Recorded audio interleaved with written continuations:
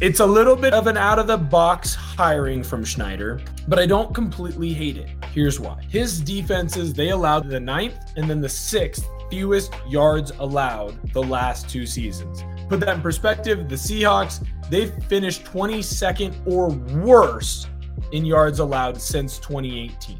That's the last year that a Legion of Boom player was still with the team in that secondary. When it comes to the players, everyone talks highly about Mike Macdonald, which is a big thing because Macdonald didn't play. It's hard to get players' respect for you if you're not someone who went through the game. Can you imagine Devin Witherspoon in this system where you can use him in a nickel and then the very next play, even with a nickel still out there, you can use him as your number 1 corner? But if you're a Seahawks fan, you got to go to bed tonight sleeping pretty good, feeling pretty good, and you're probably watching some 2022-2023 Baltimore Ravens defensive highlights because those are coming to a field near you. Oh, look at this run. What a run. Marshawn Lynch still on his feet. Has blockers now. He's dancing his way for the touchdown. What is going on? Welcome to In the Trenches with Will Ortner, a Couch GM podcast. Make sure you go and like and subscribe on YouTube to the Couch GM so that way you can stay up to date and get up to the minute information on all of the things going on the channel. You're going to want to make sure that you check out Connor's Baseball Podcast or Kat and Laura's Football/Soccer, whichever word you choose to call their sport.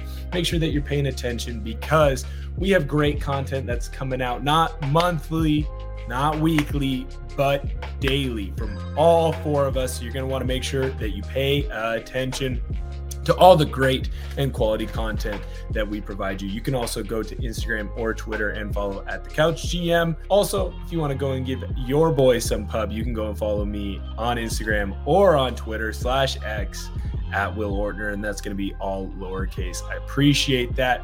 I want to make sure that I got the emergency podcast out right away because just after doing, our podcast with Tim Booth, only 3-4 days ago, we already have the Seahawks. They made a move. They hired Mike Macdonald, 9th coach in Seahawks history. So I want to jump right into that. They're moving from the oldest coach, Pete Carroll. He was 72. Now they have the youngest coach, Macdonald. He's 36. It's not a complete out of the box hire. I mean, we talked about it with Tim earlier, where he said, hey, it seems like they're kind of waiting around. His initial thought was maybe it was going to be one of the coordinators out in Detroit. He thought there was some smoke around Ben Johnson, maybe a little bit out of the box hire Aaron Glenn. But Mike Macdonald was someone that we talked about, and he seemed very interested in. And clearly the Seahawks were very interested. Now, they made some interesting moves. They didn't set up their interviews right away. So it was a very quick turnaround. The Seahawks came in. They had, a couple different interviews with Macdonald, make sure they went through all the proper procedure that they needed to be able to hire him. He went out there yesterday. So he would have went out there on Tuesday if you're watching this on Thursday or on Friday or at a later date. So he went out there on Tuesday, January 30th, and he is now a Seattle Seahawk. Now, as we go through Macdonald's stuff, you're going to want to make sure that you're paying attention. I know that not a whole lot is known about him. He's only been coaching for 10 years, but he started out in Georgia. He was doing some high school coaching. Georgia found him.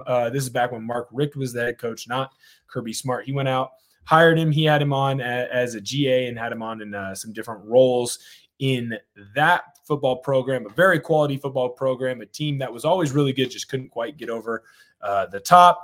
Then he ends up getting hired out. He ends up coaching as an intern with the Baltimore Ravens. He even was contemplating being completely out of football, which is crazy to go from almost out of football and 10 years later, you're now running an NFL franchise, right? He ends up becoming the DB coach in 17. From there, he moves to being the linebackers coach from 18 to 20. He wants to make a big jump up. So John, his head coach, his brother Jim Harbaugh comes in, hires him away from his brother John. He's the DC in Michigan from 2021 for just 1 year. He did a fantastic job over there with Jim. I believe that was the first year that they were able to get to the college football playoff. So that was a big deal for him, and he helped kind of lead that turnaround over there. He comes back to Baltimore after Wink Martindale. He ends up leaving, being forced out, one of those kind of deals.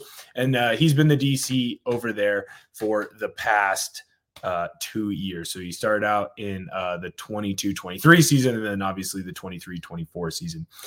It's a little bit of an out-of-the-box hiring from Schneider, but I don't completely hate it. Here's why.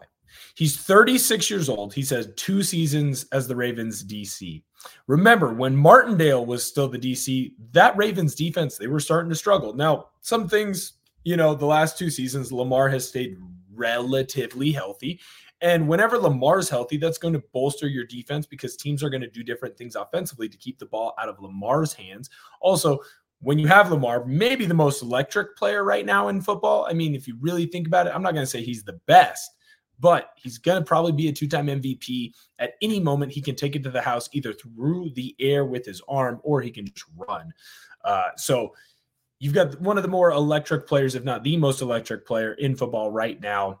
That helps a defense no matter what. That being said, his defense finished 3rd and 1st in fewest points allowed while he's been the defensive coordinator. Put that in perspective for you. The Seahawks finished 25th and 30th. This is obviously the most important stat as a DC because if the other team doesn't score a lot of points, which the Ravens were holding teams under 20 points. I want to say it was 10 or 11 out of 17 games this season. If you're holding teams to that low of a margin for points that they're scoring, you have a gigantic margin for victory, especially offensively. The way that the Ravens were handling things, they were a little bit more explosive this last year. The year before, they were a little bit more ground and pound. So you really had to hold teams to a low point total because of the way your offense wants to dominate time of possession. If you fall behind early, you have to get completely out of your game plan, and he was able to keep his team from doing that. Now, this is an interesting stat, and you're going to see a lot of people really bang the drum for this stat. I'm going to poo-poo it, but then I'm going to build it up. So just bear with me on that. His defenses, they allowed the 9th and then the 6th fewest yards allowed the last 2 seasons. Put that in perspective, the Seahawks, they finished 22nd or worse in yards allowed since 2018. That's the last year that a Legion of Boom player was still with the team in that secondary, right? People are still going to bang the drum of, well, Bobby's technically Legion of Boom, but Legion of Boom, when people think about it, they think about Cam, they think about Earl, they think about Maxwell, they think about Sherm, they even throw in Browner in there as well, right? So when you look at that, that seems like a pretty good stat line. And I'm not going to completely dump on it, but you have to remember, when it comes to football, there's a saying, yards don't beat you, points beat you.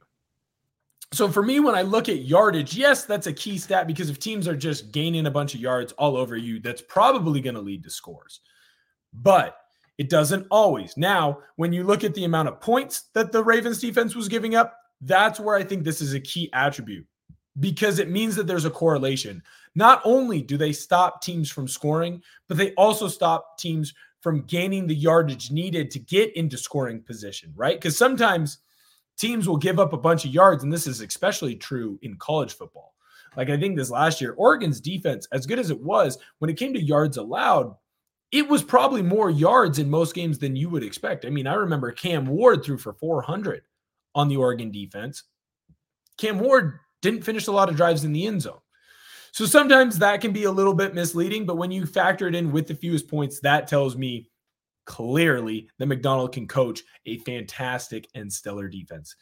Obviously, we went through the coaching line. While it's mainly been in Baltimore, in fact, it's only been in Baltimore when it comes to his professional coaching tree. When you look at him coaching under Jim Harbaugh, him coaching under Mark Richt, that's huge. It shows that a lot of players and coaches in the game trust him. When it comes to the players, everyone talks highly about Mike Macdonald, which is a big thing because Macdonald didn't play. It's hard to get players' respect for you if you're not someone who went through the game. Macdonald, the highest level that he played at, high school football. He had some injuries and then that was that. But instead of being the guy who's at the bar who said, I would have been pro, I would have been a full ride scholarship guy to Georgia if I didn't take that arrow to the knee. He's one of those guys who kept building and building on that. And then this last year, his defense led the NFL in allowing the fewest points, 16.5 on the season. Huge number. You can win a lot of games when teams are basically only scoring 2 touchdowns and 2 2-point conversions, right? That's huge.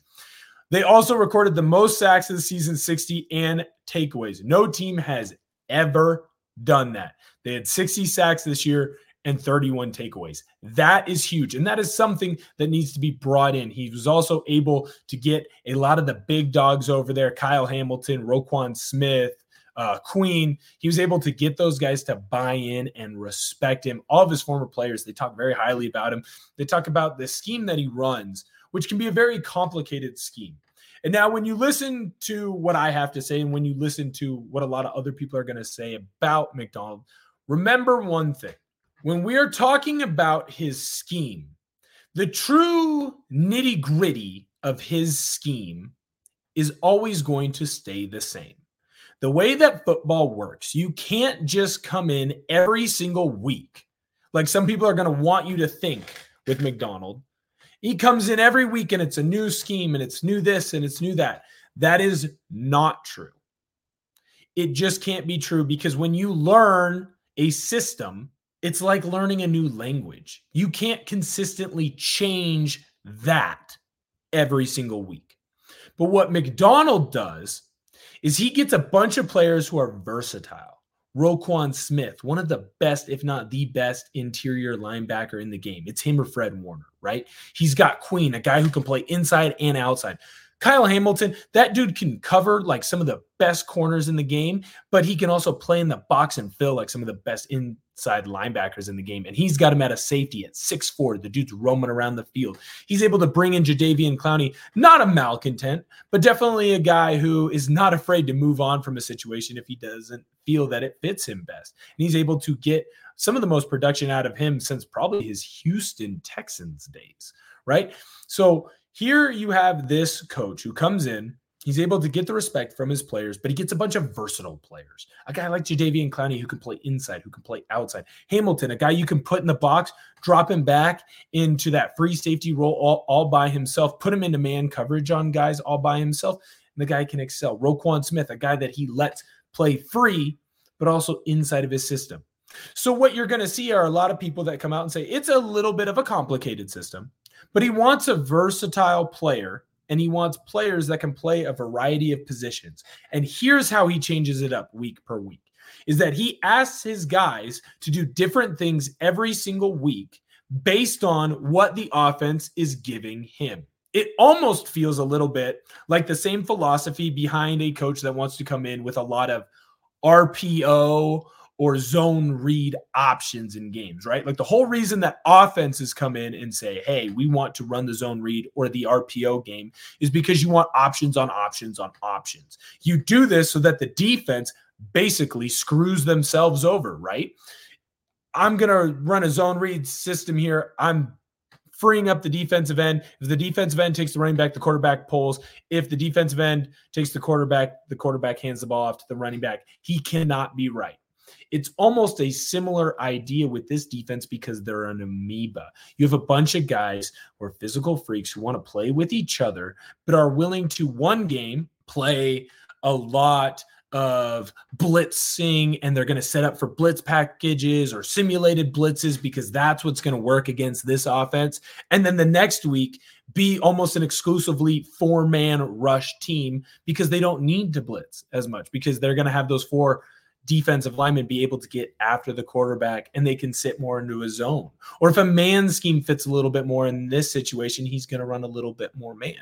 It's a very impressive defense, and it's built behind a guy who some are coining him a mad scientist, but really what it is it's a perfectionist that has an issue of seeing all the flaws in themselves, right? It's almost like he is a 20 to 25-year-old dude who goes into a bar and you're looking at the hot girl at the end of the bar like, oh man, I really want to talk to her, but my job, like I just don't make a lot of money. Maybe you're balding. You don't have that great of hair. You got a crappy beard. It's all patchy. You're a little chubbier than you want to. You need to hit the gym, but the problem is if you pay for the gym membership, then you can't buy beers on Fridays with the boys. And so you're seeing all the flaws in yourself, and then you're like, you know what? I'm not going to go talk to her. Instead, what Macdonald is he goes, okay, well, I have all these flaws. Like my hair's not great. I'm a little bit chubbier than I want to. Maybe my job doesn't pay me as much, but I saved all my money this week. I ate in. I didn't go to McDonald's. You know what? I'm starting to do some yoga. Like I don't like going into the gym, but I like getting on, walking around my neighborhood. I got a dog, taking for a little bit of a walk. Yeah, I got crappy hair, but you know what? I put on a cool hat. I got on a cool t-shirt. Cologne smells just right. I'm going to go talk to her and I'm going to play up my strengths. Man, I don't have a lot of money, but I got a great personality.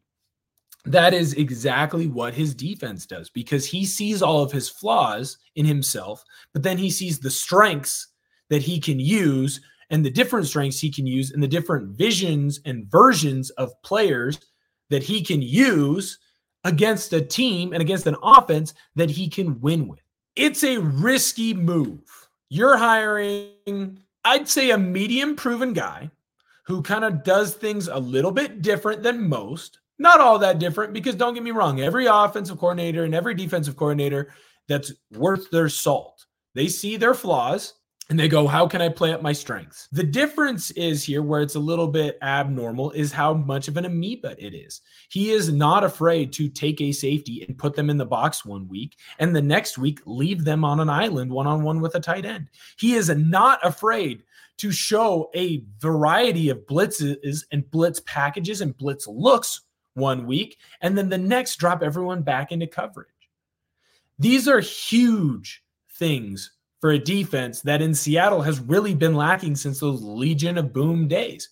It also makes sense for them to go with Macdonald, because what did you have with Pete Carroll in Seattle? You had a great culture guy that was built behind a defense. That's exactly what it seems like Macdonald is doing. When you talk to all of his former players or guys who have played in the league that have reached out to former players, what do they say about him? This guy is a leader of men. He might not have played, but he gets what it's like to be a player, and he puts me in the best position to succeed. Shoot, he had 4 All-Pros this year. 4. That's huge on just one side of the ball. Most teams are happy to get 4 total. 4 on one side of the ball. He was able to do that.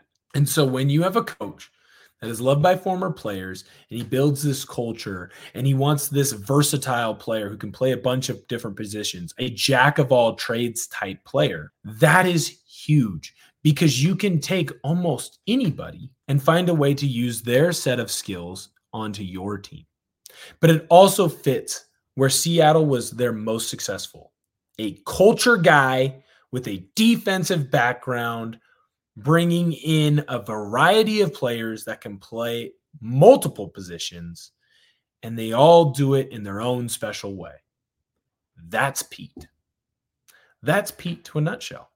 The last 2 years, Pete struggled. Pete tried to move away from the defense that made him great into this new brand of defense where it's 3-4 and you're using more of your outside rushers. You want to use that Boye Mafe type, that Bruce Irving type, that Darrell Taylor type. You want them on the outside edge using their speed. What's going to happen with this new defense is it's going to be more of a 4-down look. They're obviously going to have different varieties. Sometimes they'll have a 3-man look. Sometimes they'll have a 5. It just depends on the situation. That's what every defense does. But it's going to be a majority 4-2-5. He likes to have his nickel, and he likes to use the nickel.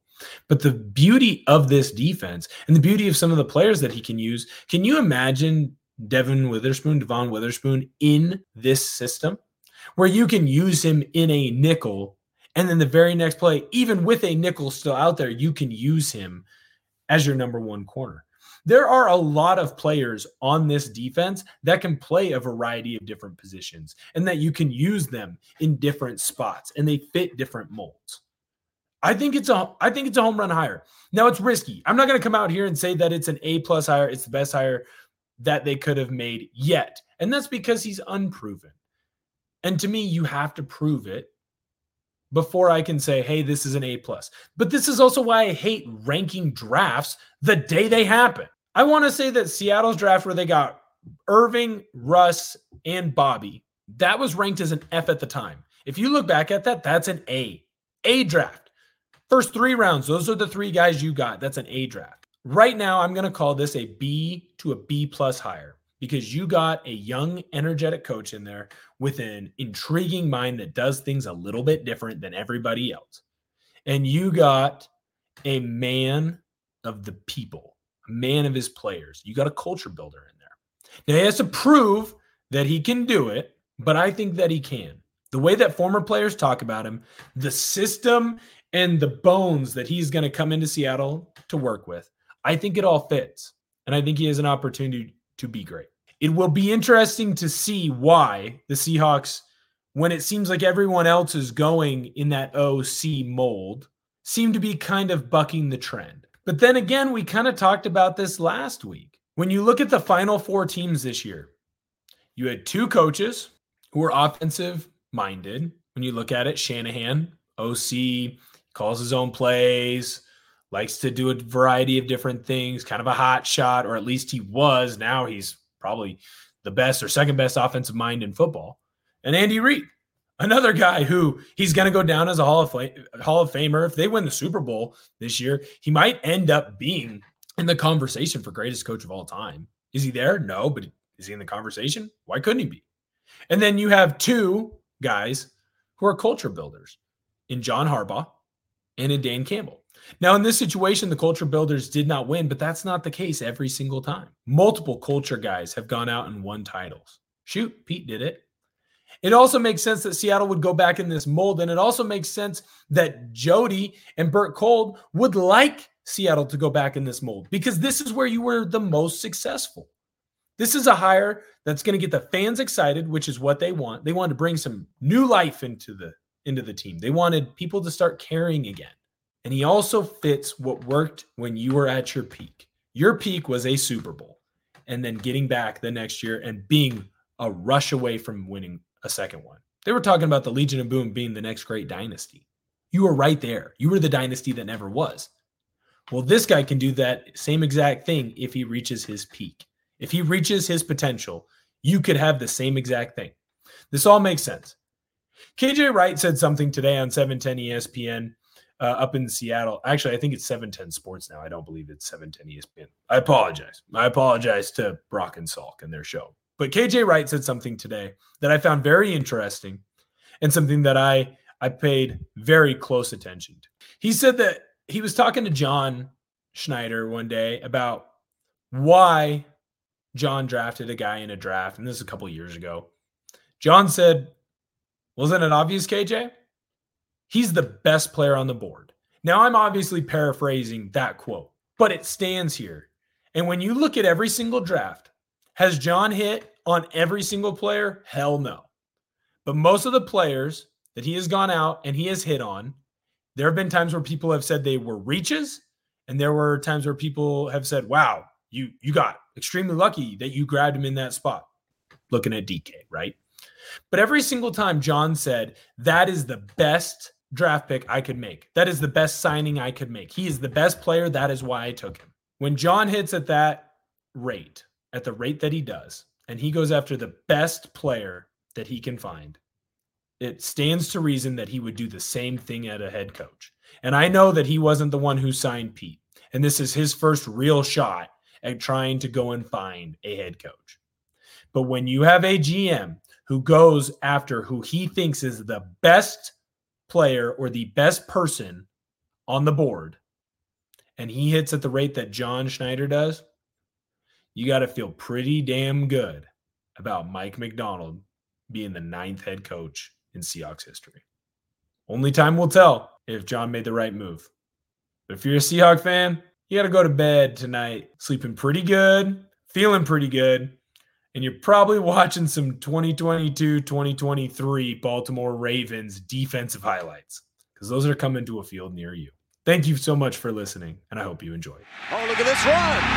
What a run. Marshawn Lynch still on his feet.